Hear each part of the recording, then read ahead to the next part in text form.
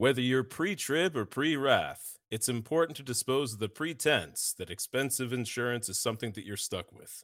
Most people don't shop around for better insurance rates until years after they get their policies. And with the price of a loaf of bread slowly approaching a day's wages, it's important to save where you can. That's why the Better Insurance Agency is here to help with options for home, auto, life, and small business insurance. Visit us online at www.thebetterquote.com or call us at 540-200-8646 today to see about switching to a better insurance company. Currently available only in Virginia and Tennessee. Please note that if you're listening to this commercial after the rapture has taken place, the Better Insurance Agency is probably closed.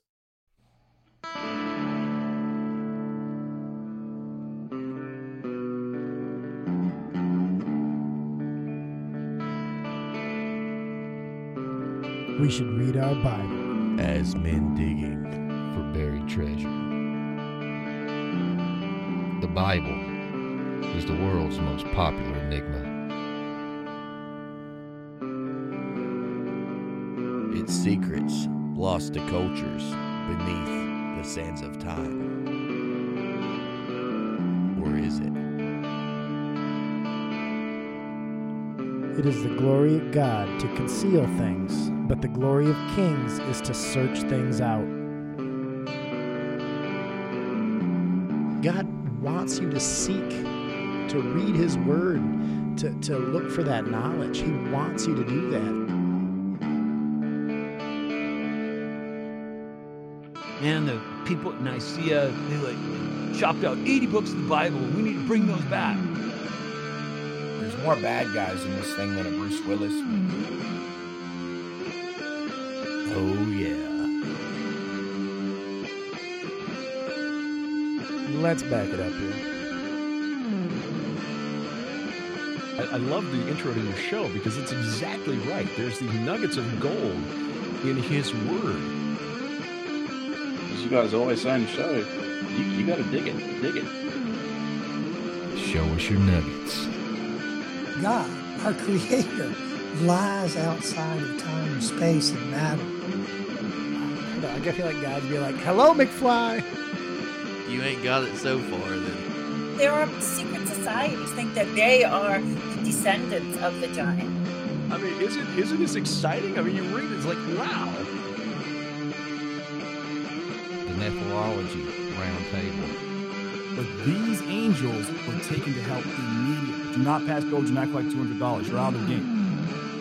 Dirty hands means clean theology. Can you dig it? What's going on, all my local guys and gals and long distance pals? We back. We are back. I gotta be honest, I still am digging listening to that new intro. I think you did a great job on that. It was awesome. It's groovy. Justin is our editor, our tech wizard, and most of our brains. So, and the Facebook genius. Yeah, well, yeah, that's true. Yeah, it's a labor of love. The tech guy. Well, it was his brother that bestowed the crown upon me. True. How's that Kit Kat? Yeah, shout out to my brother Mike, who has helped us through numerous technical difficulties. Yes. But I'm kind of excited about this week. Yeah, but a little different. I don't know. I think maybe we should go ahead and pray. What do you think? I think it's Ben's turn to pray. Yeah, Ben. Dear Lord, thank you for today. Thank you for this good weather that we've had. Lord, please give us discernment. Please have this conversation we're about to have be enlightening and have it reach who it needs to reach and speak through us. In Jesus' name, amen. Amen. Amen.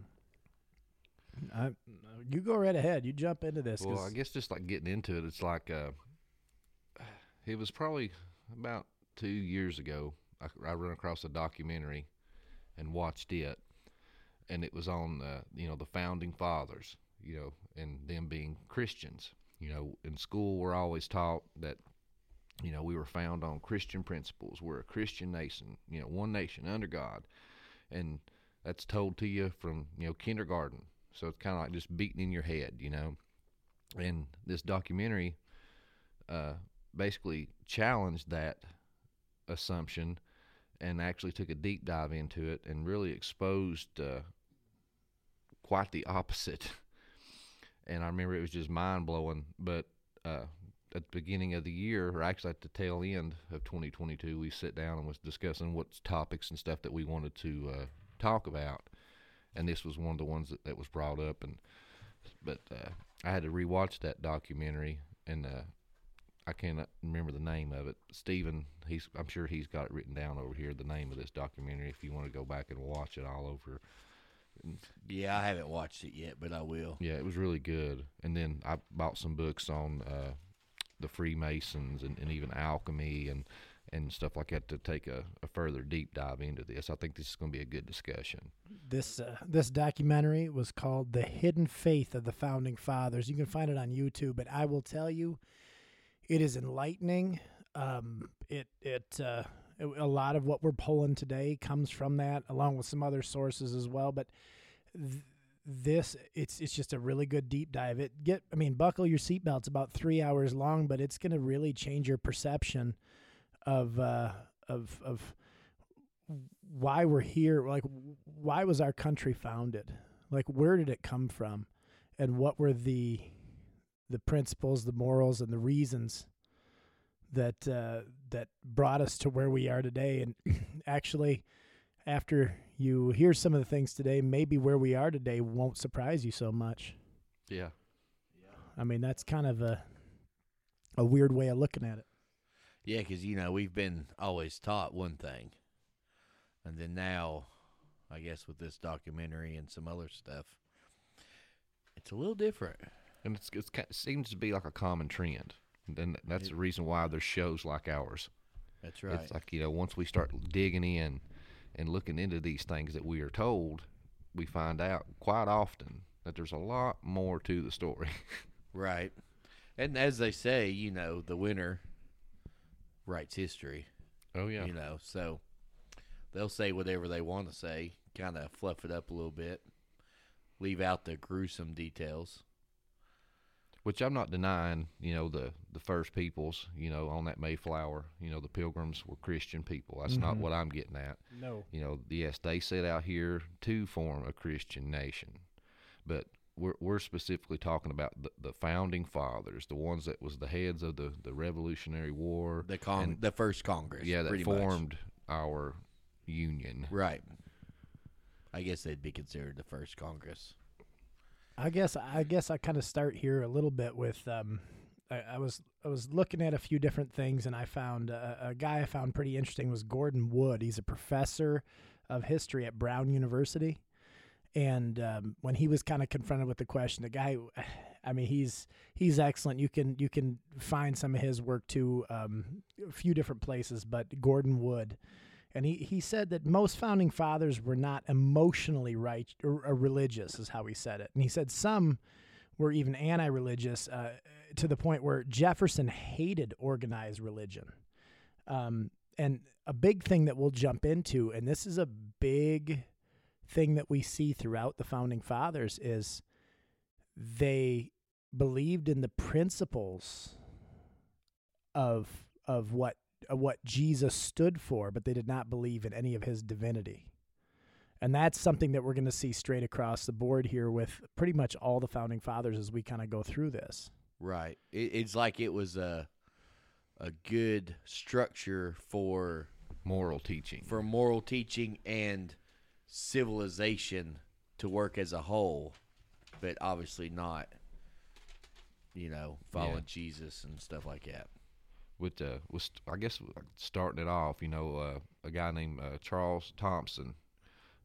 He was the one that made the final call on the Great Seal of the United States and on the back of the American dollar bill. The pyramid with the eye on top. Some people call it the all-seeing eye. But this guy kept great records and details about the Revolution and the men that were involved. People even begged him to publish his historical records, but he declined. Stephen, you want to tell us what his reply to those requests were? The quote here, After he was encouraged to publish this, he said, "No, I ought not, for I should contradict all the histories of the great events of the Revolution. Let the world admire the supposed wisdom and valor of our great men. I shall not undeceive future generations." That's that rewriting history stuff. That I really shall not tells you. Undeceive. And this guy, Charles Thompson, was the congressional secretary from 1774 to 1789. Somebody who, the congressional secretary, who would know wrote it all. everything Right. down, who was in the middle of everything, kept all the records, would have had the most complete, most accurate history of how our country was founded. And what he ended up doing with those documents, he said you can't release them for that reason. So he eventually destroyed them. He burned them. Destroyed them, so nobody could find out the truth. Oh, yeah. Well, I mean, I know, like I was telling you guys earlier, I've been watching a little stuff about the Revolutionary War, and there's a lot of stuff that the verbiage would have freed the slaves at the time of the writing of the Declaration of Independence, but they didn't want to do that. Now, obviously, we all know slavery's wrong. And if I guess Jesus didn't really address slavery, but if our God-given rights totally debunked slavery, and they had to rewrite the Declaration multiple times, so therefore they didn't have to free their slaves. Well, even the atheists try to defend, or try to yeah. fight us and say, well, the Torah says it's okay for slavery. Well, the thing is a walk with God is a process. It's not Right. an overnight change. No, even not though at all. What a lot of, people in this area, like Southern Baptists and stuff, I've always been taught, when you're saved, boom, you're not going to sin no more. And That ain't gonna no, happen. it's a process. And God meets you where you are. Right. So God was like, okay, you got slaves. Well, I'm going to lay down some laws where you're going to have to treat them good at least. Right. My plan down the road is to get rid of this, but for right now, I'm going to meet you where you're at, and you're at least going to have a set of laws and be set apart from everybody else, and you're going to treat them well. Right. And biblically, a lot of the times that they were, and not speaking of like the Egyptian slavery or things of that, but when they were slaves within their own people, a lot of times, and what would be is they couldn't settle a debt. So they would sell themselves They're into working it slavery. off. They're working it off. So that's the terminology. That's not really a slave. You're working it and off. then the That's law, different. the Levitical law at the time would, every 7 years, it would forgive all debts and all slaves would be freed. Right. That's the Levitical law. So, I mean, you see that's and I love how God works, and it's every seventh day, it's the completion. Right, the numbers and there's so much there. Well, on top of that, one of that Jesus said to do is love your neighbor as yourself. I don't want to be nobody's slave. I mean, come on now. It's all you bankers take note. Yeah. After 7 years, you're going to have to forgive our debt. forgive my debt. It's biblical. A house is mine. It's biblical. I like that. Like Stephen said, don't take our word for it. Read your Bible. Right. True story. Kill that rabbit. Now we're going to Okay, go back sorry. back to the Sorry. original hole. Oh, wait. Let's back it up. There you go. There we go. So, with Charles Thompson's comments, he destroyed the manuscripts, and he says he shall not undeceive a future generations. Now, what have we been deceived of is the question. In God we trust. Is that a trick? On your money. Actually, the way that I take this, and once again, this is going to be my personal point of view, and the way I interpret that, I can't say this is 100%, but if you look at what they believed, most of them believed it was more of what we call deism, right? They believed in a divine creator, but a creator that did not have any interaction with man. There was a total separation. So they were smart enough to understand evolution wasn't real, but at the same time, they couldn't understand anything beyond the fact that God created it. Anything past that was something. What happened here happened here. Right. There was no other divine outside forces, anything like that. So I think this would probably be like a good segue to just kind of break down Freemasonry, because all the founding fathers were Freemasons and members of, you know, the lodges, and even the ones that are not outright proven, you know, you are the company you keep. Even the ones that are disputed, that they don't know, all their best friends were Masons, and they had Masonic thoughts and you know, ideals. alignments. I would say that they, and I mean the proven amount of Masons, you know, I think they said there was 9, I think it's 9 not confirmed that were names in confirmed lodges. that were lodges, some that were lodge leaders, you know, like Benjamin Franklin was a lodge leader in Paris and Philadelphia. Yeah, so and a member of Hellfire Club. Well, and that's a whole different. And a womanizer. Yeah, we'll get there. He was. And in 1998, they found 10 bodies buried in the basement he had lived in his whole life. I'm sorry, we'll get there later. Oh my! But anyway, sorry. I mean, this is a rabbit hole that takes us so far, and they believe that there was a God, but after that, so they believed in God, but they did not believe in the. It wasn't specifically Yahweh. No, it sure wasn't. And actually, if you track it back, a lot of this comes from a lot of the French ideologies that were happening pre our revolution, which was like 10 or so years pre to the French Revolution, and that those ideas were founded on human reason, the goddess reason. Well, and that's where they come from. Is it was the goddess reason, and to the point where they'd show her even on a throne, where they'd put her above, where reason ruled all, human reason. So if an idea did not jive with your human reason, if it didn't make sense, then it wasn't true. Yes. That kind of sounds familiar, don't it? Yeah. Well, see, today's world, there's lots of, you know, rumors and stories about, you know, the Masons being, you know, an occult and, you know, Satan worship and sacrifice. You know, we're not going to go down that hole. We're going to talk about the things that we can prove, you know, with them being a secret society. You know, it leaves room for all kinds of speculation. But what we do know is that the only rule to become a Freemason is that you must proclaim a divine architect, that there is a God, you know, whether it's Yahweh, Allah, Shiva, whatever. And another rule they had with the lodge was religion and politics were supposed to be left out of the lodge and in the meetings, you know, anything that I guess that would cause division.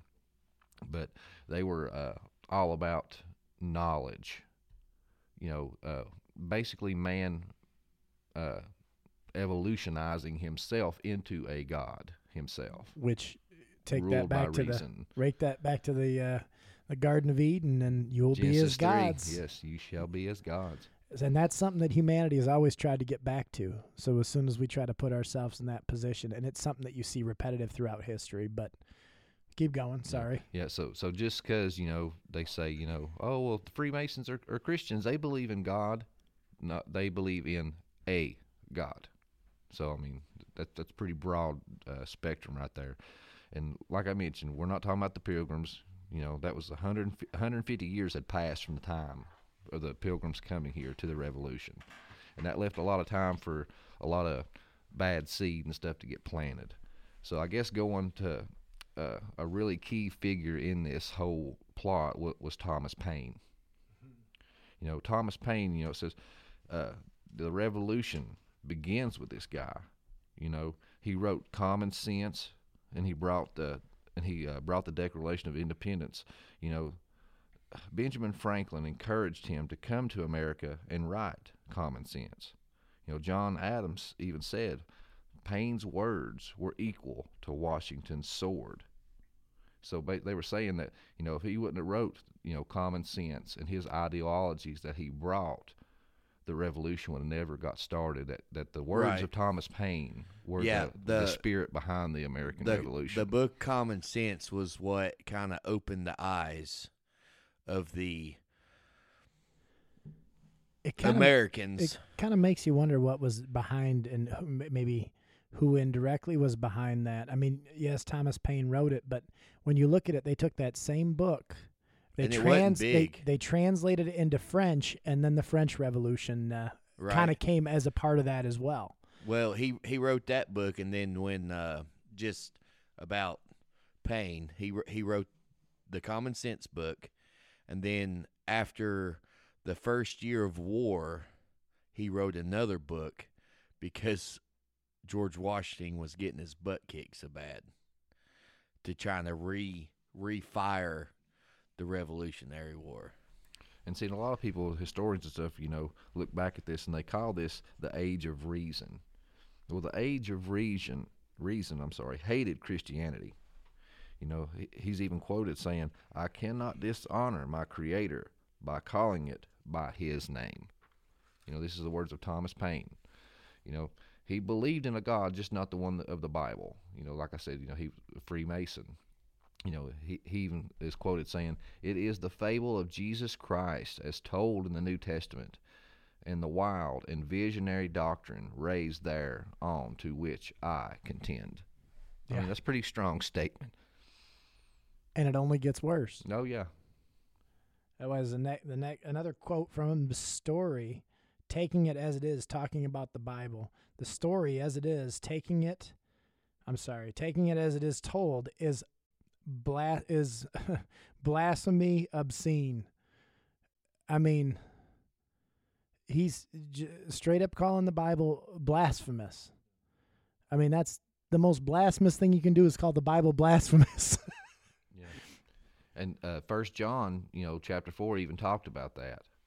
He said, "Beloved, do not trust every spirit, but test all spirits to see whether they belong to God. Many false prophets have gone out into this world. This is how you can tell and know that the Spirit of God. Every spirit that acknowledges Jesus Christ, come in the flesh, belongs to God.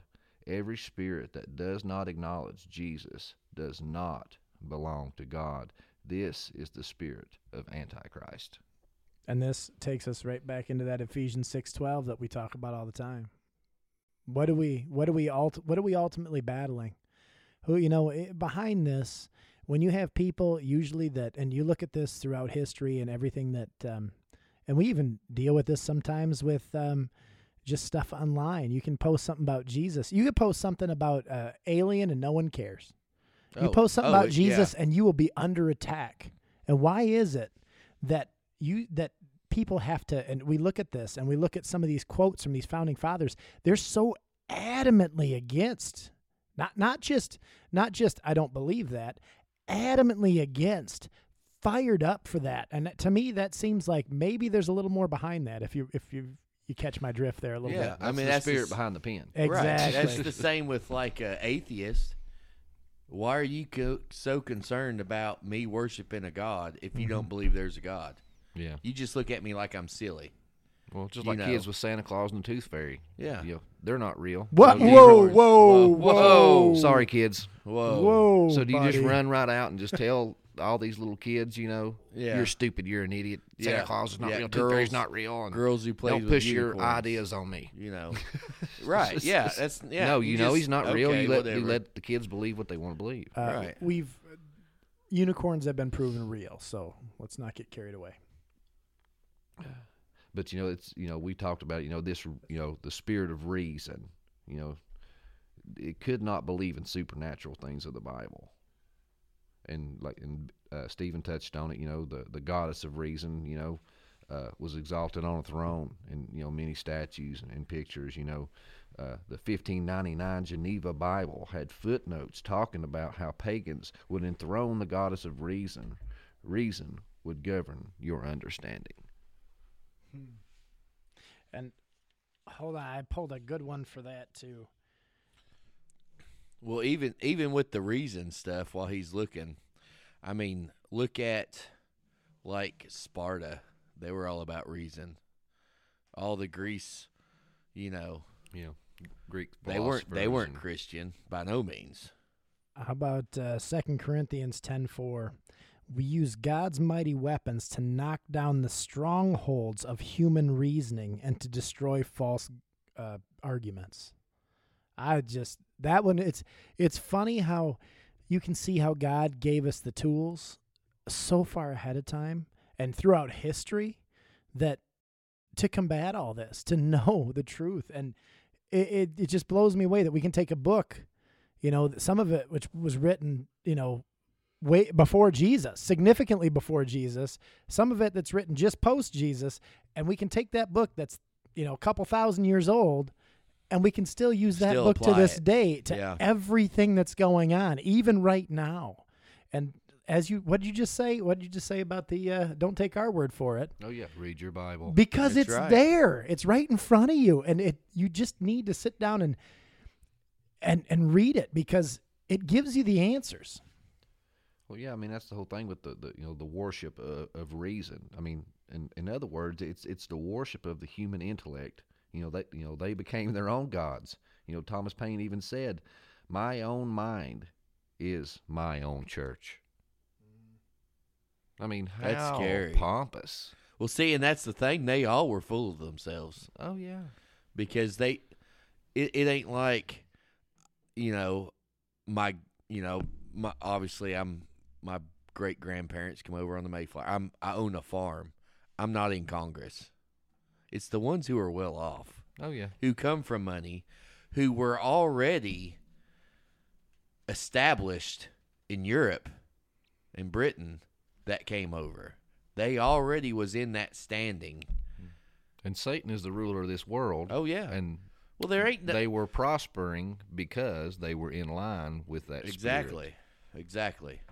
And just like the old, we're from Tennessee, so we're good old boys. My dad used to always tell me, if you run around with the dogs, you're gonna get the fleas. I got one just like that. Yeah, birds of a feather flock together. Yeah, Dad would say if you hang out with trash, you'll start smelling like trash. Before you know it, you're trash with them. See, I got one too. I tell my kids, I heard it online somewhere, but it just stuck with me. I think it was Les Brown. I love that guy. Great motivational speaker. But he said, I don't care if you're an eagle.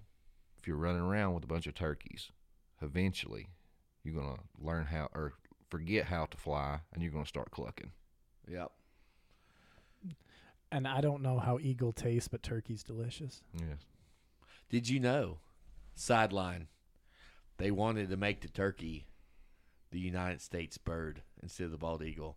I'm glad they did. And if they did, we would not know what turkey tastes like. Do you We'd know, eat though? eagle on that Thanksgiving. That may be a more appropriate mascot for our country right now. Yeah. What, the turkey? The turkey. The turkey's smart. It's delicious. Well, it will just stand there and let a dog attack it. I mean, it's not an eagle. It's not graceful. It's not beautiful. It's not elegant. Right. True. Yeah, they are pretty ugly. And they make terrible noises. But with Actually, that, But they're them, yummy. though. I love them. They are though. yummy. I mean, you have some. I do have some. but with that terminology, Sorry for the sideline. Oh, no, that's good.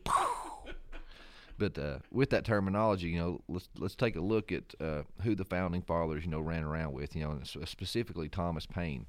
This guy was close to Thomas Jefferson, George Washington, Ben Franklin. As I said, birds of a feather flock together. You run around with like-minded people. Yep. So let's kind of look into some of these other guys and quotes that they had. Do you got anything on John Adams over there? I do. I do have a couple things on John Adams. I want to get back at some point to Washington because I got some stuff from that same professor from Brown University that had some good stuff on him too, which I think is interesting. But paging through my notes, which you said John Adams? Yeah. One of my quotes that I found from him is when philosophical reason is clear and certain by intuition or necessary induction, no subsequent revelation supported by prophecies or miracles can supersede it. That is, by definition, following the goddess of reason. Taking your human, if your brain can't see, can't understand how something didn't happen, then it didn't happen. This is, and we'll get into this, I'm sure, a little more, but this is where one of the biggest problems the founding fathers had with the Bible was the virgin birth. And the miracles, anything supernatural. Anything supernatural, but they really went after the virgin birth. And that's another one of those Thomas Paine quotes. I'm sorry, I missed this one when we were talking about it. But What is it the Testament teaches us? To believe that the Almighty committed debauchery with a woman engaged to be married, and the belief of this debauchery is called faith. I mean, So in other words, he's saying God had sex with Mary. Well, he's saying that there's no, because he doesn't understand how a woman who is a virgin could have a child. It defies reason. And because that, then something had to have or had to copulate with her to make her have a child. So therefore, it's not supernatural. They're taking the supernatural out everywhere they can, and this is the supernatural that the church is okay with. You know, we talk about that all the time. There's the supernatural that is Jesus, and then we talk about that supernatural worldview where we see it in so many other places in the Bible that most churches try to not talk about. But that just blows me away, and we're taught that these were upstanding Christian gentlemen. I mean, throughout history, and it's a lie. Oh, you know, and even with the Declaration of Independence, you know, Thomas Jefferson was the one that penned it. Says, "We hold these truths to be self-evident. Reason first." That's what that is. This intentionally called out the irrational teachings, quote unquote, of the Bible. You know, we hold these truths to be self-evident. Reason rules. Reason sits on the throne. You know, in Colossians 2:8 says, "Beware lest any man deceive you through philosophy and vain deceit, after the tradition of men, after the rudiments of the world, and not after Christ." You know, 1 Corinthians 2:14, "The natural man receiveth not the things of the Spirit of God, for they are foolish unto him," because reason rules. Look at it that way, it makes better sense. Yeah. I mean, like Stephen just said, I mean, a book written thousands of years before saw this coming. Oh, yeah. And is trying to prepare you for it. My name's Nick. I'm the owner of Kevlar Joe's, and I'm the roaster. I'm an Air Force Security Forces veteran, a dad to 3 wild boys, and a husband to my wife, Crystal, and a coffee enthusiast. From a family in a small town in Missouri, we started with the simple idea of crafting a perfectly bold cup of coffee. Inspired by wellness and countless pots of stale coffee while deployed, we wanted to craft a bold, clean, and smooth coffee. So we did, and we realized we wanted to share this coffee with our friends. Lord knows we could all use a good cup of coffee right about now. From the farm to your coffee cup, there's nothing like a good, well-crafted, and bold cup of coffee. No matter what time of the day, it's there to pick you up, motivate you, and relax you. We hope you enjoy our coffee. Be bold, be humble, be Kevlar.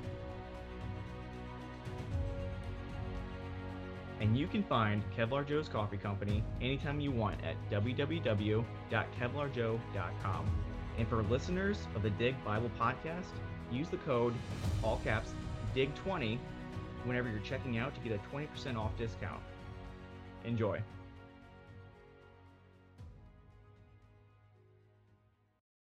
It's not even that it saw it coming.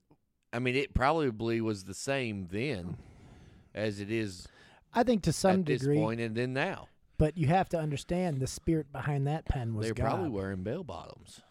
Right? We talked about that before. The spirit behind the pen. Who is it? Oh, yeah. The spirit behind that pen was God. It was the Holy Spirit that was helping them write the truth that came from God, that inspired word. And you know, when we're looking at some of these other things, and then we can go in. You started with Thomas Jefferson. You might as well go into start working on Thomas Jefferson here and kind of going into some of his exploits. Oh yeah.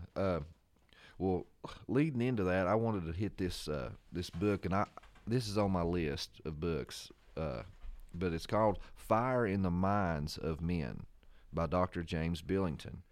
You know, America during the Revolution was most influenced by occultism and Romanism of Germany. You know, they took the flame from the Christian altars to the Masonic lodges. You know, these are quotes from this book, and talks about the influence and stuff of these founding fathers. You know, occult alchemists promised to turn dross into gold. This reappeared to recreate the golden age, and this goes back to Genesis 6 when the gods, walked amongst us, and the mighty men of old. This is what these guys in these Freemason societies were trying to accomplish. But through themselves, ye yourself will be as gods. They were trying to bring back reason and the golden age and all these things, and that's the spirit of Satan. That goes all the way back to Genesis 3. But his reference to Germany was Bavaria, and that's where the Illuminati is found, and it was founded 1776, y'all. Mm-hmm. Coincidence, I'm sure. Ain't that something? Yeah. Okay. Its links to Masonry are acknowledged by the highest levels of the Freemasonry today. The Illuminati was originally an inner circle of Freemasons, and they were called the Enlightened Ones. They were illuminated. I tell you one thing. I've been in a Mason's lodge before through work. Sure. It was definitely through work. You're on now, the inside. on the outside, they had like a coat rack, little wooden pegs. And there is all these weird-looking symbols with, on chains hanging there. And then, which the room that they go do their ceremonies or whatever in, it was freaky. Like, when I opened the door, because I was curious, I wonder what in here looks like. Downstairs was just tables like where they'd have your fellowship hall. Everybody get together and have dinner and have spaghetti night. Nothing going. They had pictures around the wall of all the leader Masons or whatever they are. But, it was, when I opened that door and set foot in there, it was kind of like your wife talking about going into that shop with a Ouija board. Oh, it was freaky. Dark, heavy spirit. Oh, I was like, looked around. It's like, I'm out. It was weird. Paintings, like some weird shapes on the floor, and all. It was weird. Well, the symbolism, since you brought it up, behind all that stuff and their rituals of initiation. Yeah. What they would do is a person that wanted to become, an entry-level Freemason, they had this ritual where everybody would be, hooded and covered and in a dark room, and they would take the initiate and expose his right breast and roll up, I can't remember which leg, but one of his legs, they'd roll his pant leg up, and then they'd put a noose around his neck, and then a bag or a tarp over his head. And then someone would lead him through the lodge. Well, the lodge had a black and white checkerboard floor. And this was like to symbolize, good and evil being together. And like basically the world is a chessboard. Okay. And that there inevitably has to be bad moves, evil moves, dark places to go in order for the greater good. And we all know, in the game of chess, they always say, nobody sacrifices sacrifice the pawns. Yeah. Okay. And they would, at the front of the room was an altar and a flame, and that's where the highest level, the worship master would be. Right. And this other guy, he would lead this blindfolded guy around with a dagger to his right breast. Well, the symbolism in that was, Freemasonry only accepted men. So the right breast was exposed to show that he was not a female. The pant leg was rolled up to show that he was not a slave. There was no chains.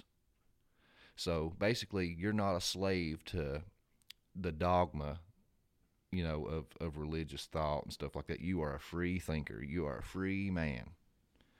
And you're blindfolded because you're ignorant. And they would lead you in from the west door because they believed that wisdom came from the east. Ignorance came from the west. So you'd enter from the west side, moving towards the east, but you were being led. Right. And you were wondrously being led around like you were lost. And it was just symbolism. You're yeah, lost. He's probably just walking around in circles or whatever. And after so long a time, the initiate would ask to show me the light. Then they would lead you to the east, to the altar where the flame was, and unveil you. And there you would see the flame, and they would have these other symbolic things there, and it was like, I can't remember exactly what they called it, basically the book of knowledge. And if you were a Christian believer, this was the Bible. If you were, a Buddhist, it was the Buddhist book. Whatever religious affiliation that you aligned yourself with, that's what the book was.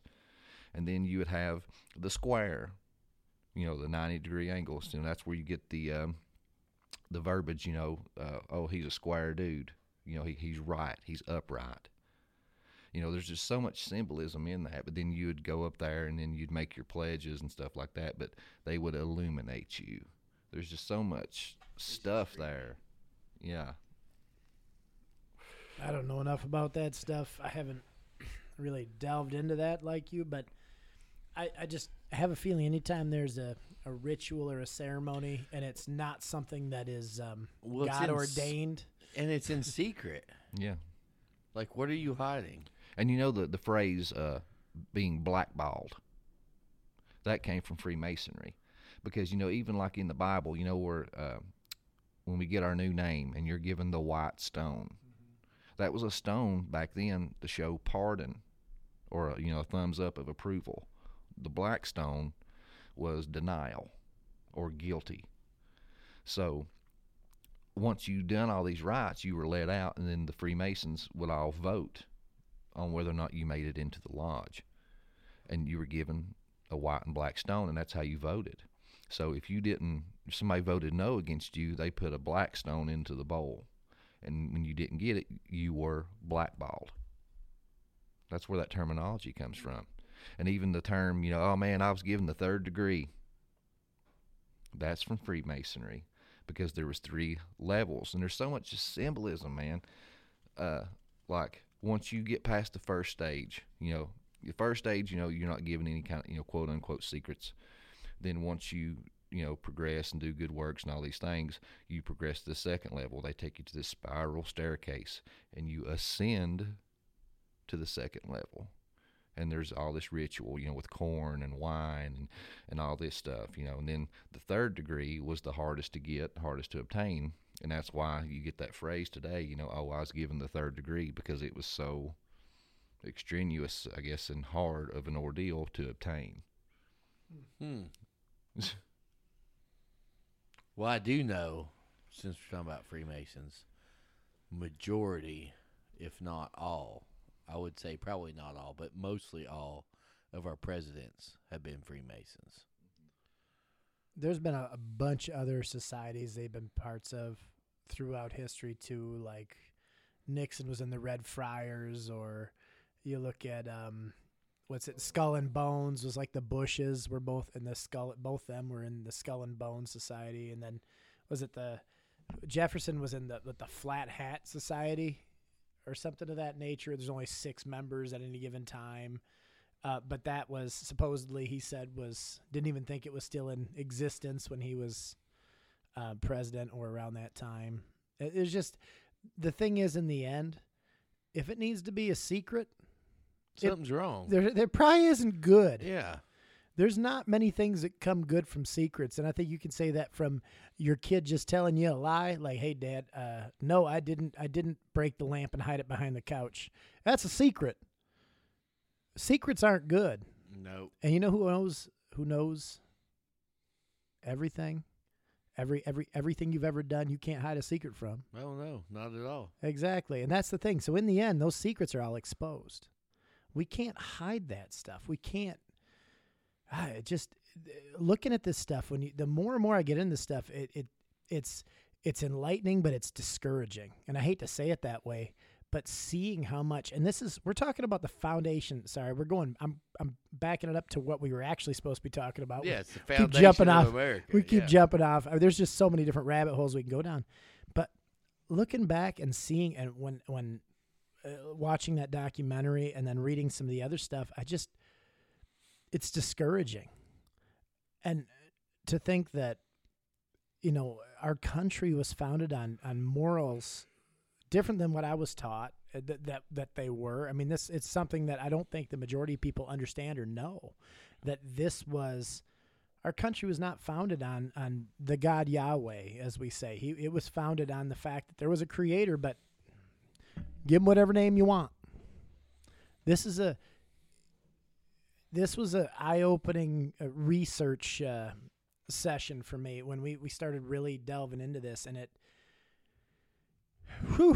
got deep for me. And I'll be honest, it's really dark, and it bothers me, I guess. But at the same time, that's why it's so important, and why God always talks about is to surround yourself with other like-minded Christians, to have good upstanding people in your circle, so that you know that somebody's got your back when it comes to those things. And then when you get off stray, they correct you. Exactly.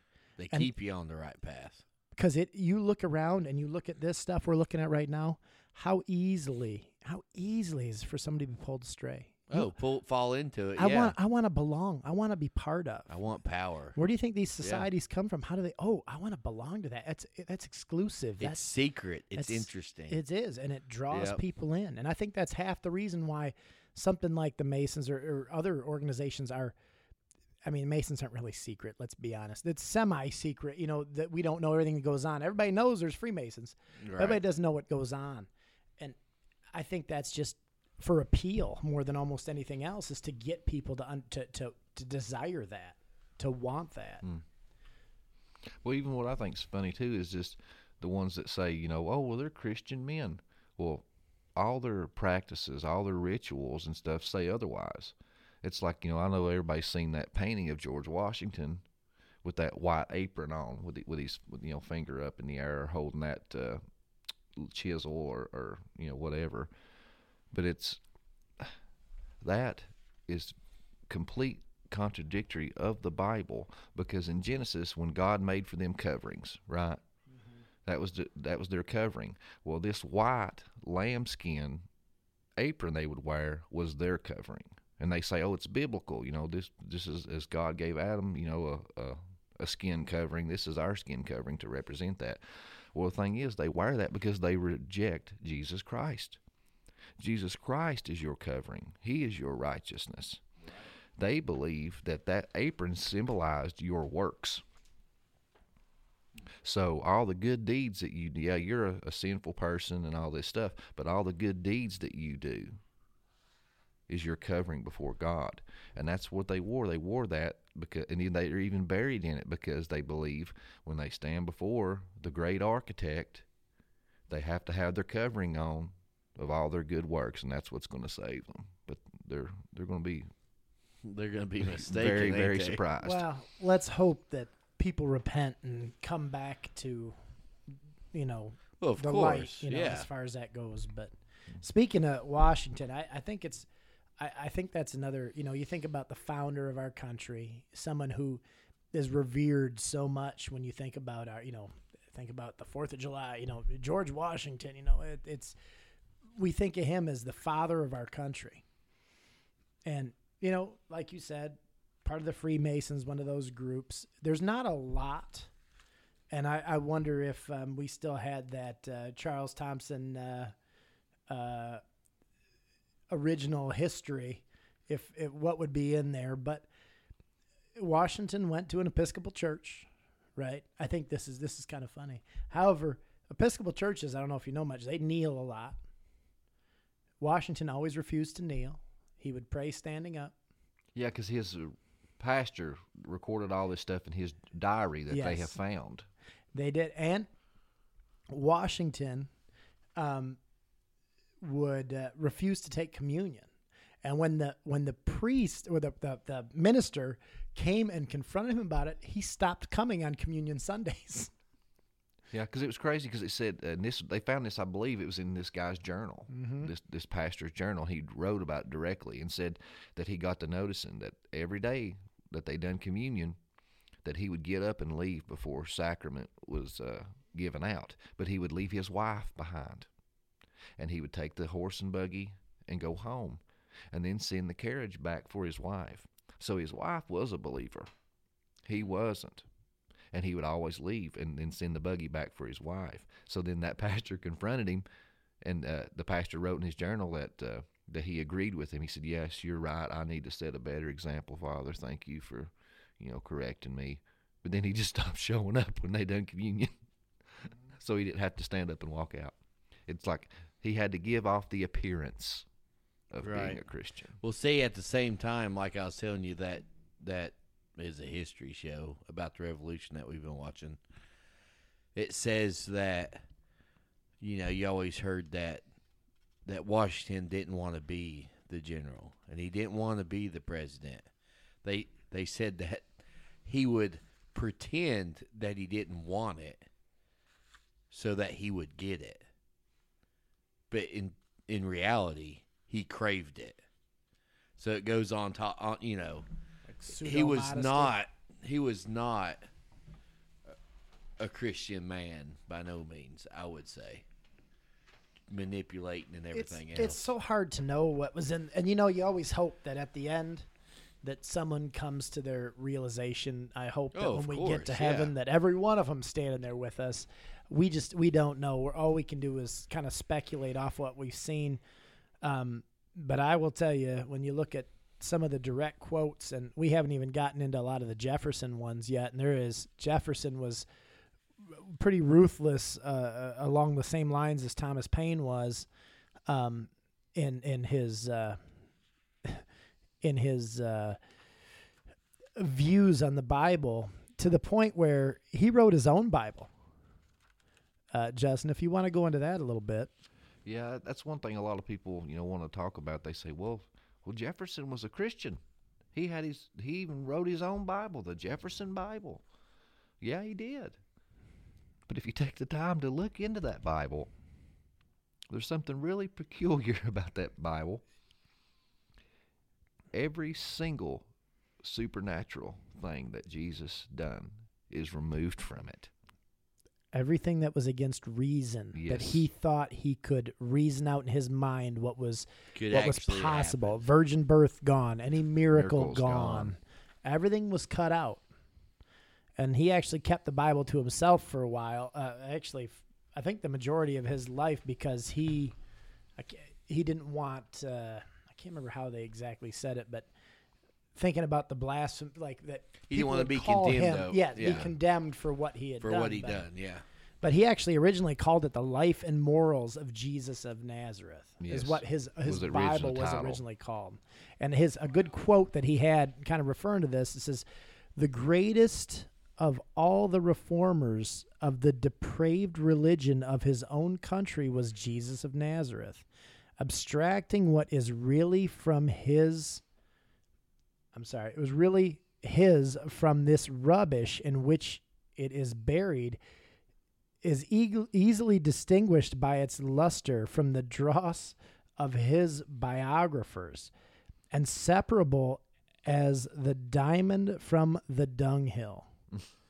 I mean... Yeah, and that was a letter to William Short, October 31st, 1819. Exactly. And he just said that we're taking what we want. We're going to look at the Bible and take what we want out of it. We're going to take that Jesus, you know what? He did the right thing. He stood up against the wrong people. He did this. But the writers made all that stuff up about the miracles. The writers made all that stuff up about the virgin birth. We're just going to take that out. And he said it's easy to separate the diamonds from the dunghill. Yeah, exactly. The bull crap is what he was saying. Exactly. And actually, he wrote something similar. I think it was it was William Short. It was where he wrote the same thing. I don't think I actually wrote that quote down. He's used that same quote in the same exact thing, the diamond to a dunghill, in another letter that he wrote to someone else as well. I can't remember exactly. Adams it might have been John Adams that he wrote that to. And I thought that was... Yeah, so this is just not our assumptions. This is well-documented stuff. Well-documented. And since we're on the subject of Thomas Jefferson, I wanted to share the letter that he wrote to his nephew while he was in college. Here it says, to his nephew going to college, he wrote, "You will next read the New Testament, a history of a personage called Jesus. Keep in your eye the opposite pretensions. Of those who say he was begotten by God, born a virgin, suspended and reversed the laws of nature at will, and ascended bodily into heaven.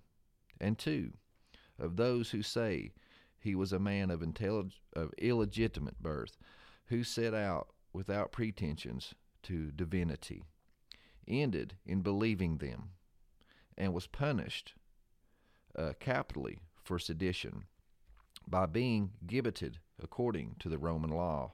These questions are examined in the books that I have mentioned. They will assist you in your inquiries, but keep your reason firmly on the watch and reading them all. I mean, if that ain't blasphemy. Yeah. I mean, it's just if you read the whole Bible, you have the whole Testament pointing towards them, right? I don't. And that's what all these guys. It all went back to reason. You know, the Georgia Guidestones. You know, that was recently just destroyed. You know, this was echoes from the Enlightened period. You know, it was basically the Ten Commandments of the NWO. You know, right. Let these be guidestones to an age of reason, written on their base. You know, Jefferson said, but we hope that the dawn of reason and freedom of thought in the United States will do away with all of these artificial scaffoldings and restore to us the primitive and genuine doctrines. Talking about getting rid of Christianity. I don't understand. So I mean, I'm just talking about like their reason, just in their mind, their reasoning, whatever. So you're telling me, I'm talking to Jefferson and all of them. You know, you're telling me that God created all this stuff, but yet He cannot manipulate it. That would be kind of. He stays detached. That's the whole point. Well, of I understand deism. that, but that'd be like I'm the builder and I built this house. You live in it, but I never come back to fix anything. You know, I don't. You know what I mean? Yeah. It's like what you got. You got. Too bad if the roof starts leaking. Actually, I think here's a good quote going from John Adams that kind of refers a little bit to that, down that path a little bit. It says, the Europeans are all deeply tainted with prejudices they can never get rid of. They are all infected with creeds and confessions of faith. They all believe that the great principle, God, which has produced the boundless universe, came down to this little ball, Earth, to be spit on by Jews until the awful blasphemy is gotten rid of. There will never be any liberal science in the world. And that's a letter from John Adams to Thomas Jefferson. Just they were all like-minded. They were. You know the old saying, "Birds of a feather flock together." Right. I mean, it's the true story. I mean, it is. They all had, and like you said, we can say that maybe certain ones were part of a certain organization, not other ones were, whatever. But you know what? If you surround yourself, it's the same thing.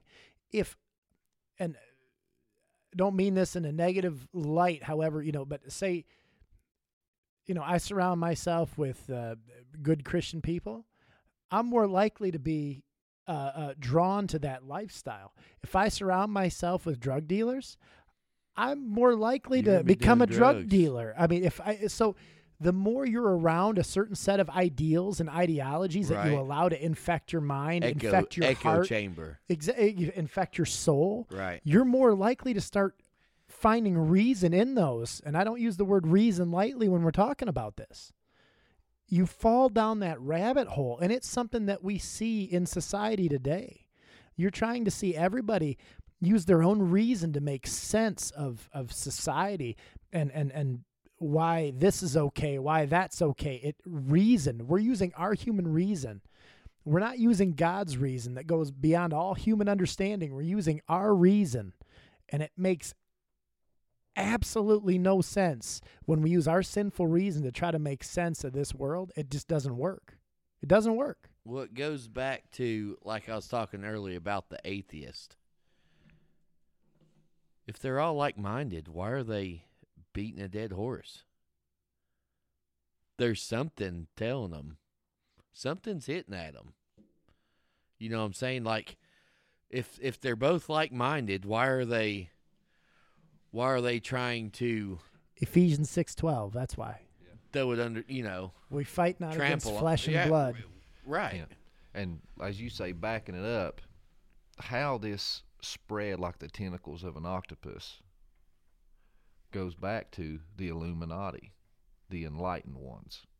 When you look into them, it says the goal was to gather like-minded people and exalt them to government office and spread their influence and ideas around the world. The Illuminati was established the same year as the American Revolution. This date is on the bottom of the Great Seal and at the base of the All-Seeing Eye Pyramid. Many founding fathers were known Freemasons. The Illuminati was a cornerstone of America. The Illuminati wanted out from under the monarch and the church, and they had three main goals. 1, separation of church and state. Number 2, controls of the power of state, or government. And 3, emancipation of women / all peoples. So look at America today. They got what they wanted.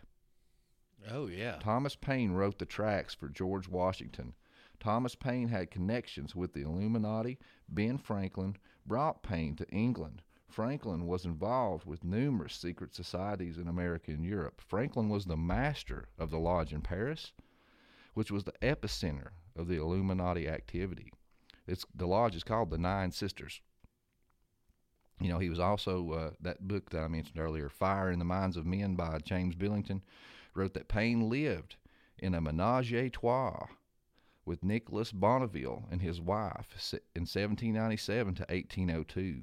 Bonneville was directly involved with the Bavarian Illuminati and was the channel of influence to Paine. You know, direct connection to the Illuminati and Paine, who inspired the revolution, wrote tracts for George Washington, his best friend, and with many other founding fathers. You know, Paine even wrote about the origin of Freemasonry, like he had first-hand knowledge.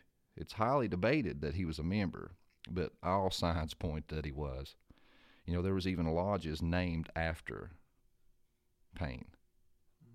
You know, so even if he wasn't a direct member, he had direct influence and friends in the inner circles. It's the ideals. We go back again to the ideals. What were everybody trying to accomplish? You don't have to be members of a club to all have the same ideas. But I guess let's jump a little further down the founding fathers line to the Ben Franklin. I got a feeling that you want to hit that up. Definitely, and you hinted on it. Go ahead. Well, I'll start. Well-known Freemason here. No dispute here. No dispute. And he, like you said, he was the master of two different temples. He also lived two different lives. Because first in England, at least, or in Britain, he was on the inside, and then he got kicked out, which is why he went to America. Well, he just like the founding fathers said, they wanted out from underneath the monarch of the church, because the church, you know, in their eyes, bonded free thinkers, and you know they wanted out from underneath their wing. That way, they could practice what they wanted to practice, and do what they wanted to do. That was the number one goal.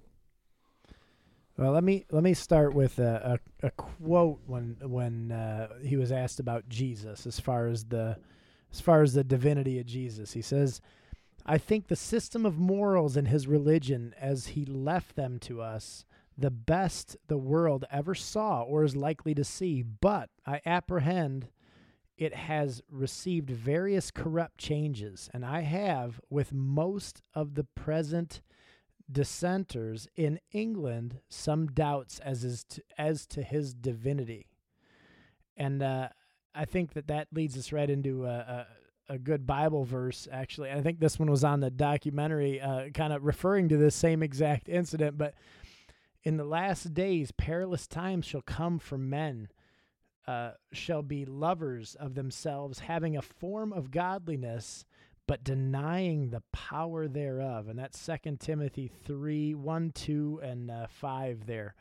And I think that you just see that taking the divinity out, taking Jesus out of the religion, trying to, once again, kind of replace that divinity with reason. And over again, you see this with each of these founding fathers. And I mean, we're not going to hit everybody tonight. There's no possible way. Was it 52 people that signed the Declaration of Independence? I think it was. We don't have time to go through everybody. We're hitting, the big name people, but their ideas were the same. Their ideology, when you talk about, there's God. Yep. The Bible's there. Jesus was a great guy. Yeah. That's it. That's it. He was a good dude. And what's the anytime you can, just take that little bit of truth out. Remember how we always talk about the way Satan shows himself, or the way the Antichrist will show himself is he will appear like, Jesus is great, but he's going to change the truth enough that he'll corrupt it. And just enough. And this is taking a little too far, taking all the divinity out. I mean, it's pretty obvious, but it's something that we need to be on the watch for in our society today. When you see these things, and as soon as someone, I don't care if it's a pastor, I don't care if it's a president, I don't care if it's a leader of some secret society, as soon as they take God's word and they pervert it in some way or another, where they take Jesus out of the focus, they take God, they take Jesus' divinity, Jesus born of the virgin birth, Jesus being our salvation. They take that out, then you can see who's really behind what they're saying.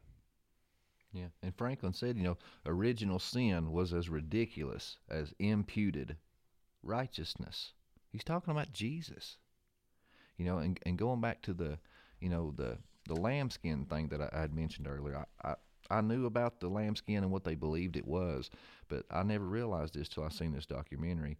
But, with that quote, he's talking about the righteousness through Christ. The Masons believed that, their covering was through works, not through belief, of Christ. That's part of getting in. You have to do so much time, community service, and give so much food to the all these whatever. Good works. Yeah. But, it all goes back to the coverings of Adam and Eve, but I didn't know this, but the original draft of the Declaration of Independence was written on a white lambskin Masonic apron. The original draft. That I did not know. Yeah. Mormons and Masons are buried in their white aprons. It's their covering before God.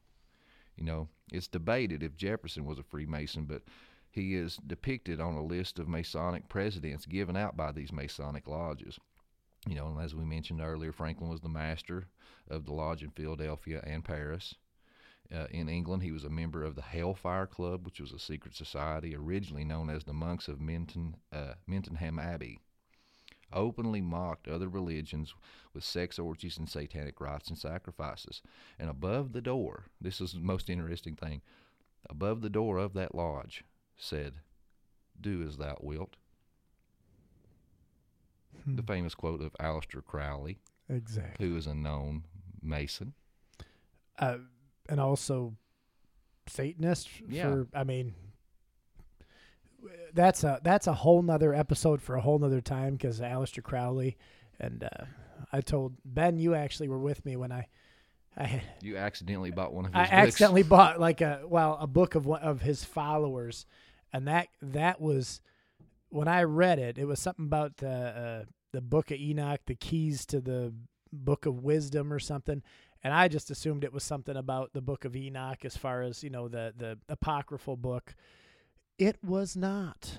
And it was horrifying. And I read about a chapter, and then I had I will tell you a dream that was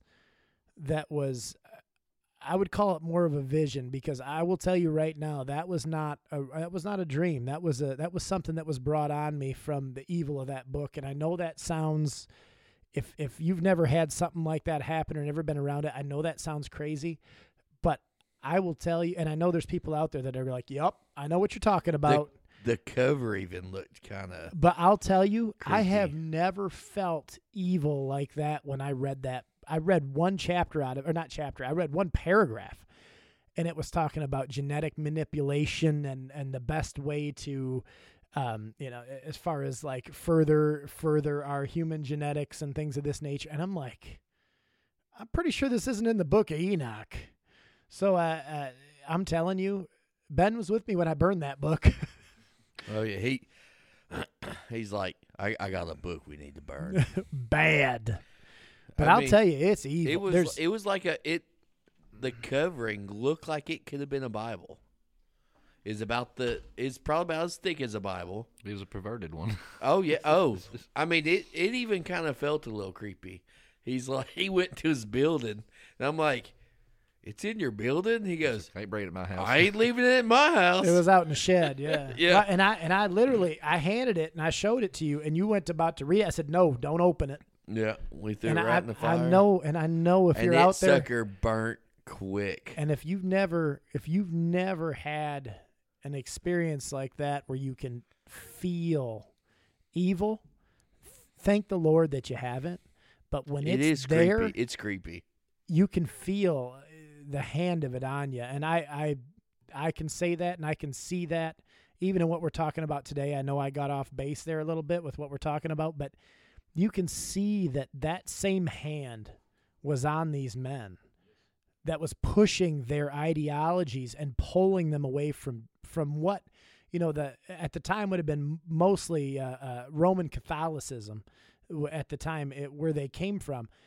But you can see that they were getting pulled away from that. They were strayed away, that there was a lot of evil working on them. And we, like I've said a couple times already, that Ephesians 6:12, we're not fighting against flesh and blood, but it gets intense. And I think that everybody needs to make sure that they know when there's testing things, all spirits. well, test all spirits. When there's things around you, you might, I don't know. I can't keep going on this, Justin. We'll go into this. February 11th, 1998. You touched on that. I Go touched ahead and on take a deep dive. Well, a little interesting that they were redoing Ben Franklin's house. They were kind of working on the foundation, and underneath the foundation, they happened to find, I think it was 10 bodies, correct? Yes. And there was 4 adults and 6 children. They all looked like they had been dissected, for lack of a better word, and burnt. And they dated the bodies back to the time that he would have been living in that house, Ben Franklin. I mean, it from there you can speculate whatever you want, but that's a little creepy to say that there's, and we talk a lot about certain secret societies and things of that nature, and I'm not necessarily talking about, I'm not talking about Masons, I'm not talking about anything. There could have been some other secret society, could have been Illuminati, this could have was been when he was in England and when he was a member of the Hellfire Club. And the the Hellfire Club was known for their sexual rituals and satanic occult type stuff. I mean, it's a good possibility that these were sacrifices and he was a man of science that he brought home after they killed them to cut them open. And well, he had a friend. Didn't he have a friend that was yeah, Dr. Wilson Hewson. He was a friend of Franklin's that ran a medical school inside of his home. The newspaper that when they found this, tried to whitewash it and make Ben look as good as he could, but they claimed that this could have been his bodies and cadavers and stuff like that. But it's like, even if they were, Why would it be under your foundation? Why would you bury them under your house? Yeah. Why wouldn't you give them proper burial? Well, the thing is, too, they speculated that it could have been the fact that, he was looking for cadavers to work on, and Or even that he was a grave robber that went and took the bodies to look at them. But why, if you already dug them up, why wouldn't you take them back and put them where they were, rather than putting them under your house to potentially indict you? Well, he's hiding them. But I know, and that's the thing is, who know? But we don't know for sure if that's Franklin. But either way, if that's it's something not else. it's not good Christian practice. I wouldn't say so. I would say it's not good human practice. The fruit is not too ripe. I mean, Christian or not, you don't bury bodies underneath your house. You sure don't. But even I mean, that's just reason. I mean, come on, guy. But even when you go into like just the architecture, I mean, a whole episode could be done on that. If you ever go to Washington D.C., oh yeah, all of it. You got the whole D.C. The phallus. The Washington Monument. Yeah, Washington Monument. I can't remember the exact numbers, but the total height of it is 666 feet. There's so much of it standing above ground, so much of it below ground, which is a total of 666 feet. It's documented. And it's a whole like Egyptian pagan theme, because you see all those phalluses in Egypt. And if you look, that monument is lined up perfectly with the dome of the White House. And what they would say, and it's documented in all the tablets and stuff of Egypt, that when a new pharaoh was brought in, he was the embodiment of that god.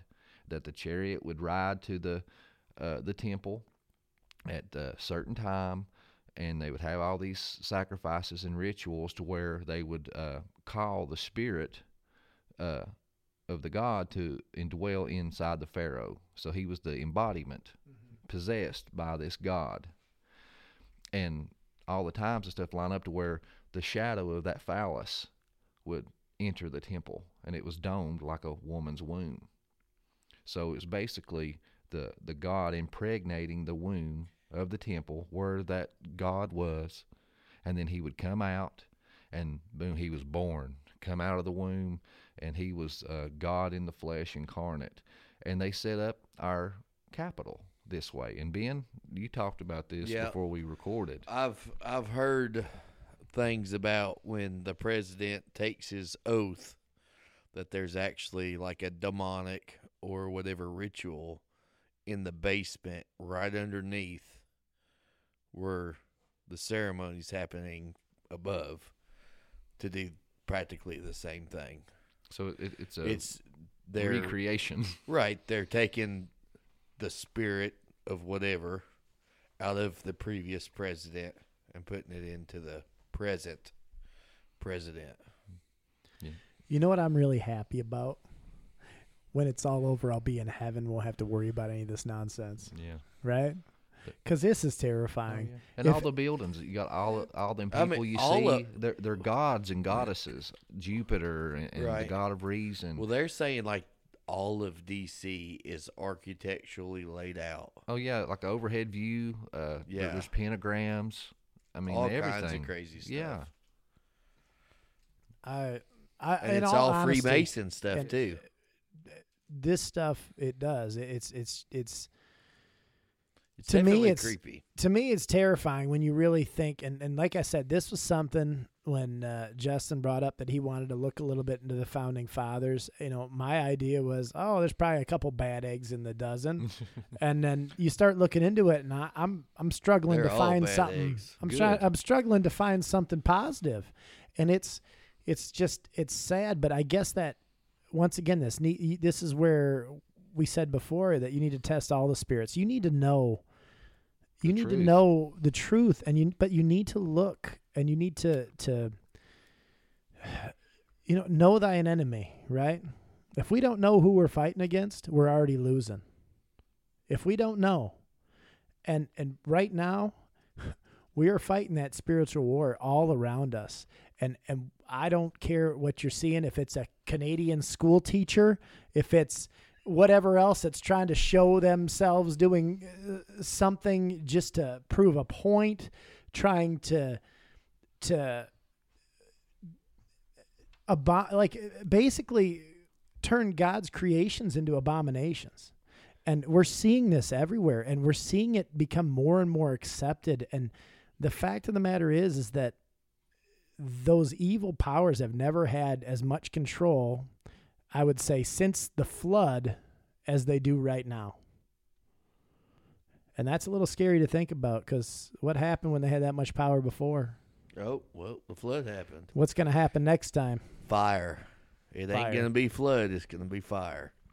And one thing, when I was looking, with Thomas Paine, when he was on his deathbed, it says that many Christian people went to his house and tried to witness to him and get him to recant all his blasphemous things he said against the Bible, Christianity, and Christ.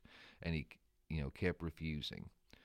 Well, and his biographers wrote about him, and they said that, there was two contradictory stories. One of the biographers said that he was so paranoid that he didn't want to be alone. He always had somebody with him at all times because he was paranoid because death was coming for him. And then the other biographer said, yes, he did always want somebody with him, but it was for a witness, and that he told the people with him, I got so many Christians coming to me and trying to get me to recant. I do not want to be left alone. That way anybody can say that I had a deathbed confession or conversion. I'm holding fast.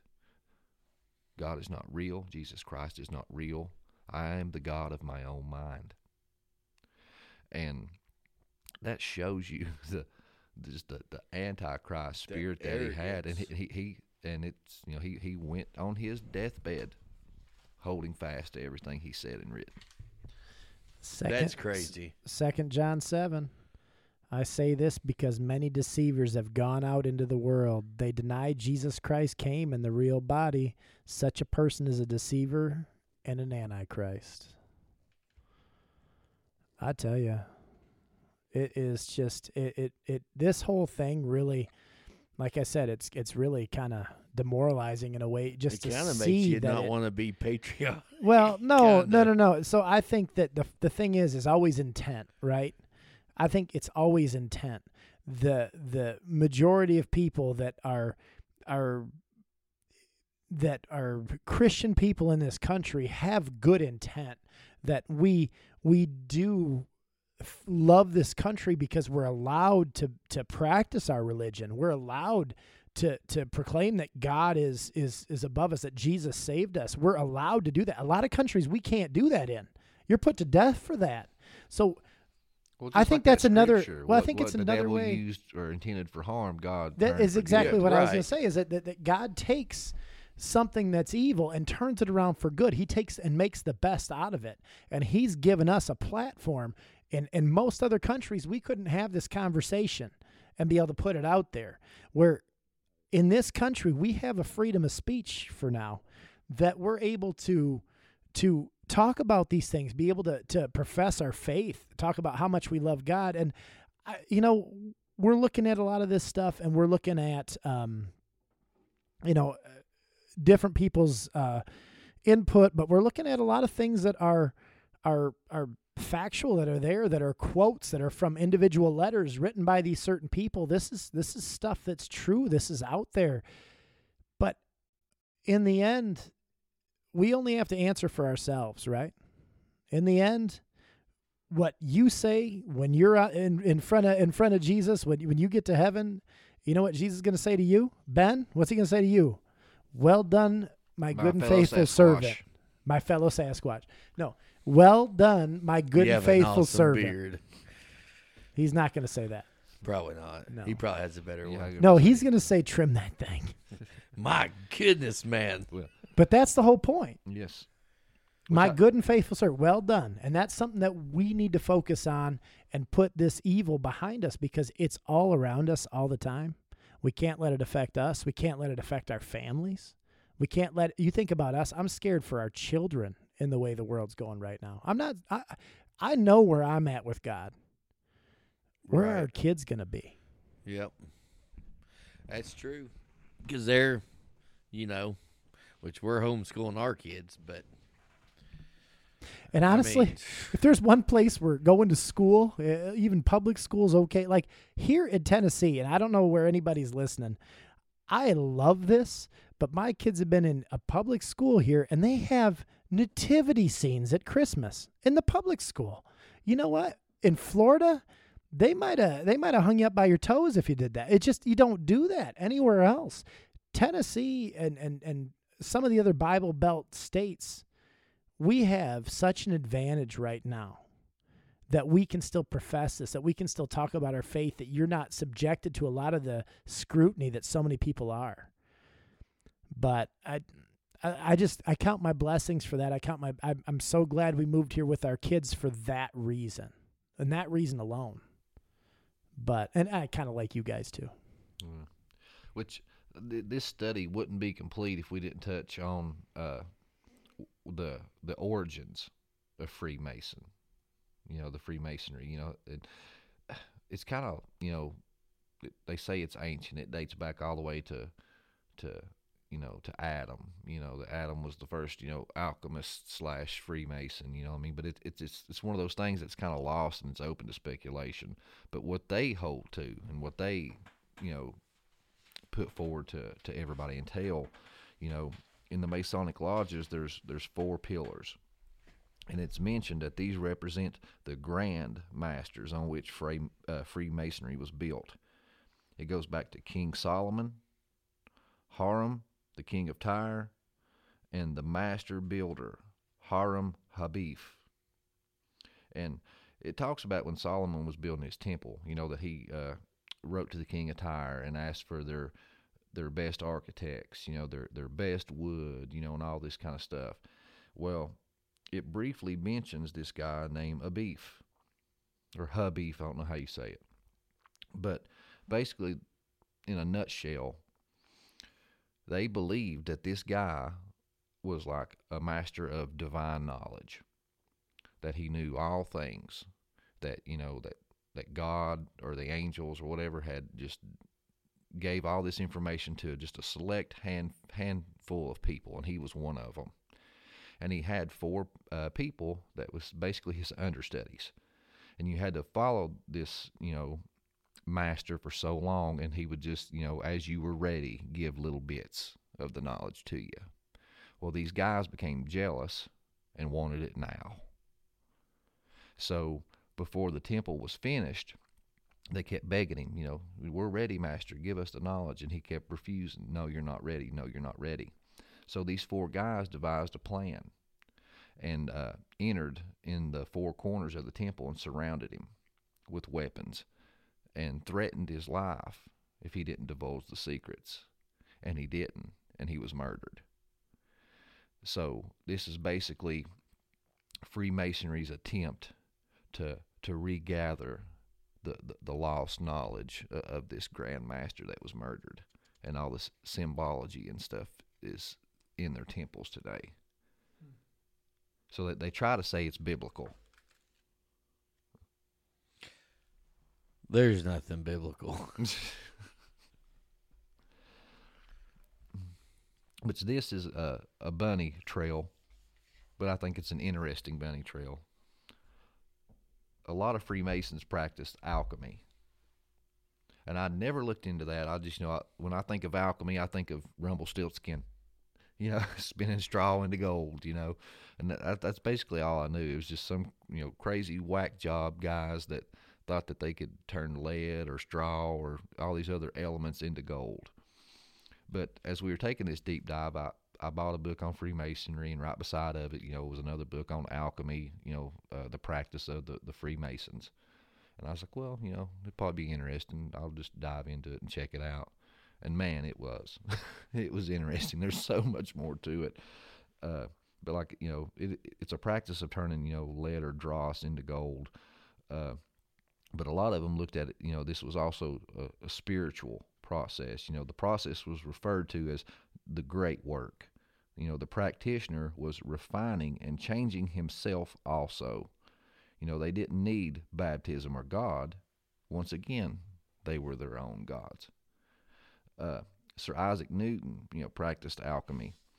An Arab alchemist, Al-Hazin, invented the camera obscura, alcoholic distillation, phosphorus, porcelain, and sodium nitrate were all products of alchemists' labs.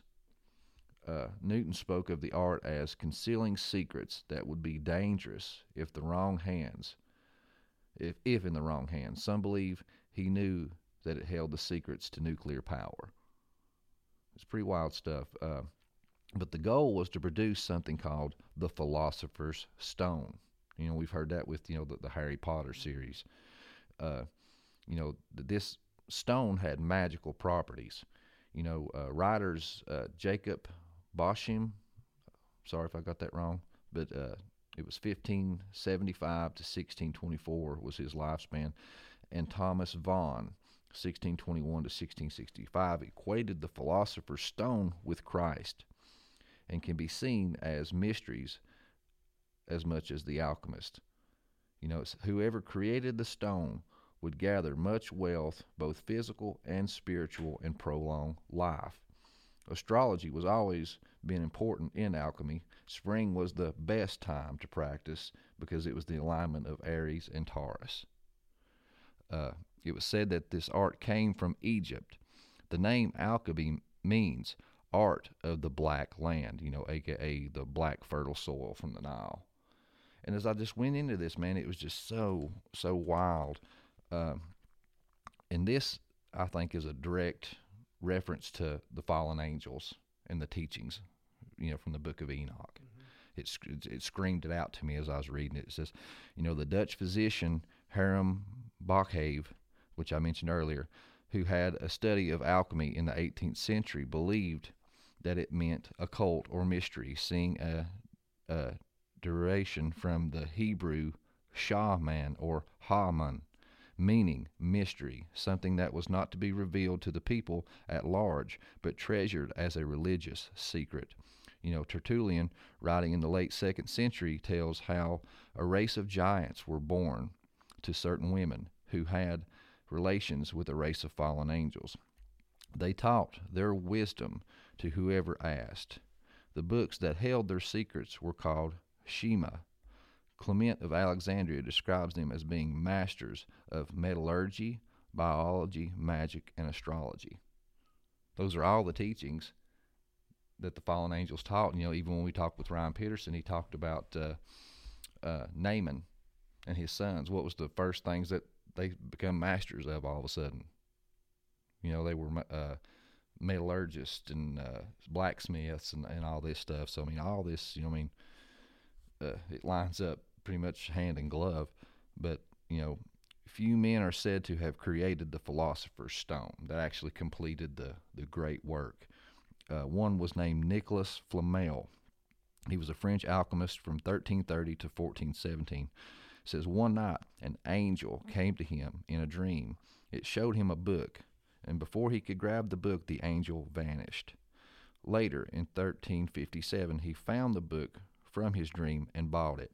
It was written by Abraham Eleazar. It was on the turning metals into gold. He discovered a code hidden in its pages.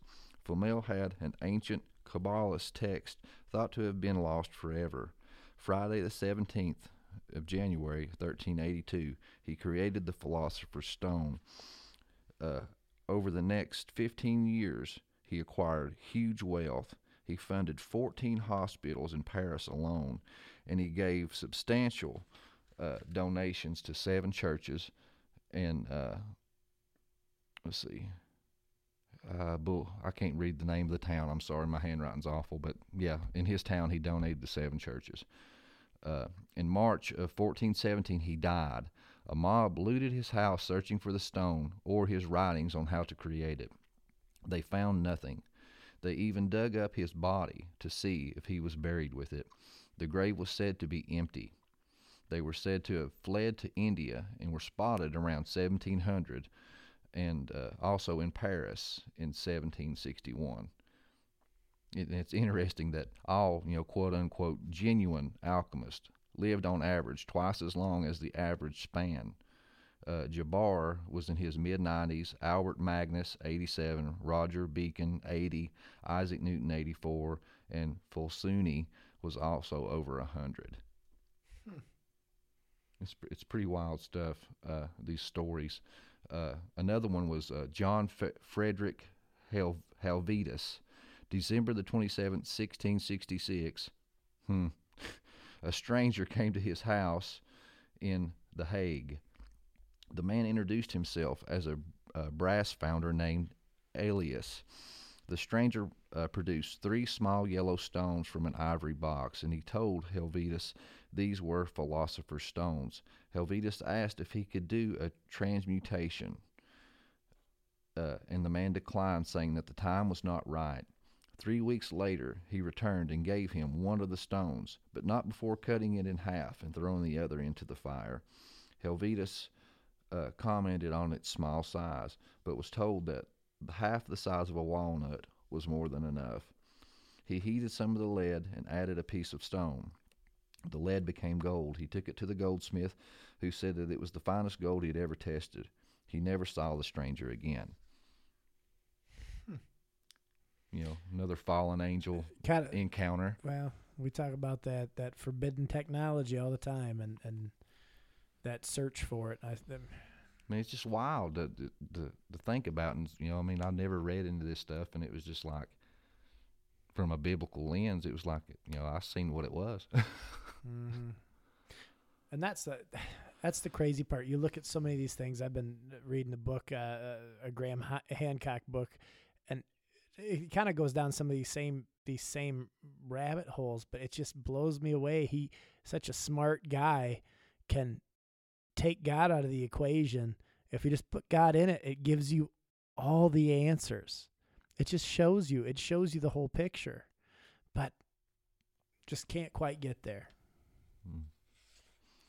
But it says it's almost like these strangers approached these men to warn them of dangers, of intellectual and scientific changes that Europe was experiencing at that time. In furthering science and technology, at the expense of all else, humanity would become dangerously and unbalanced. Though obsessive attachment to the left brain values as materialism, rationality, human beings would lose sight of their divine origins, something alchemy could help restore, if not forgotten. And that was a quote from that book, But another thing, gunpowder was a discovery from Chinese alchemy. But what was really interesting, now this ties in, and now the book don't make this connection, but I kind of made this connection, was Indian alchemy. Well, with Indian alchemy, Shiva is important to Indian alchemy. She is the mother the alchemist works upon, and is said to be a parkika. I'm sorry, I can't pronounce some of these words that well, but which it means primordial matter, dark matter. I'm thinking CERN here. Shiva they got a statue of her right outside. They're trying to discover dark matter. Okay? It says, this is a matter which all things are made. It is the physical manifestation of the goddess herself. To understand the great work, which was alchemy, was to work with the process of nature and feminine forces, and to become one with them. This is the ultimate spiritual union of opposites through physical union of lovers. The union which Mercury was the ego is finally killed, enabling the alchemist to achieve the highest form of freedom. The hydrogen collider, what does it do? It collides two opposite things, uniting them. It's like that's is CERN modern day alchemy? I mean, it's crazy to think about. And the whole Indian alchemy, it's a whole spiritual thing. And I know I can go with this for a while, but I'll end with this on the alchemy stuff. Carl Jung he spoke on spiritual alchemy. This was not a religious man by no means. He spoke out against, Christianity and stuff. But he says, the opus magnum had two aims: to rescue the human soul and salvation of the cosmos. Therefore, it was psychological. He became counseled that the Nagiro, or initial black chaotic stage of the work, was in fact the unconsciousness, and that's what they call the first stage when you're messing with the raw materials. So he believed, it was dealing with the subconsciousness. And it says, the stages were psychological processes that marked growth of a personality into balanced maturity. The first stage, matter is cooked. This is a personal crisis that threatens to destroy the personality. It must be destroyed voluntarily. This surrender of ego is vital. To be successful, the alchemist needs to be humble and ego-free. Later stages of the work is self-purification. This corresponds with albedo, or the whitening of the matter. By continuing the work, they are grounded once again. And then the final stage is the complete integration and acceptance of the person's experience and personality. Jung held, we all go through these processes many times throughout our lives. Alchemists have always known that quantum physics are now just realizing. Our state of mind directly influences our surroundings and helps create them. The final stage is up to the individual. It takes one's knowledge a step further to consciously marry the desperate elements of one's experiences and wield them together in a complementary whole, to transmute into the living philosopher's stone. Then the great work is done. We are redeemed and ourselves, and in the process, redeem the cosmos. Alchemists agree with the Hebrew proverb, he who saves one life saves the entire world. That sounds like a book I'm going to have to borrow. Yes, it's wild. But it shows you, once again, this is something the Freemasons believed and they practiced because it was something that they didn't need God. They themselves became gods through their own willpower and magic. These were the founding fathers of America. Just going through this, and it's just been one of those things where, every time we do something where we do a deep dive and we really research something, we give ourselves a couple weeks to really dig into something. I always learn something. You always pull some, we always say the nuggets, right? You always pull those nuggets out and you find something new and you find something that relates. And it's, you have those little aha moments. This is one of those things when we, Justin brought this up, like I said before, is that I wasn't ready for this rabbit hole. There's just more here than I ever thought. And it blows my mind. And it's one of those things where we really just need to understand our own personal relationship with God.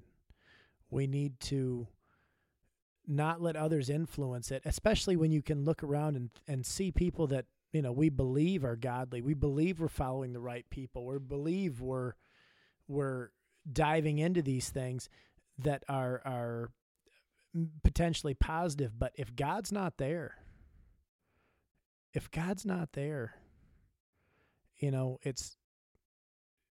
I don't know. This one was a hard one for me to get through because it actually really bothered me, I'll be honest, to find out a lot of this stuff.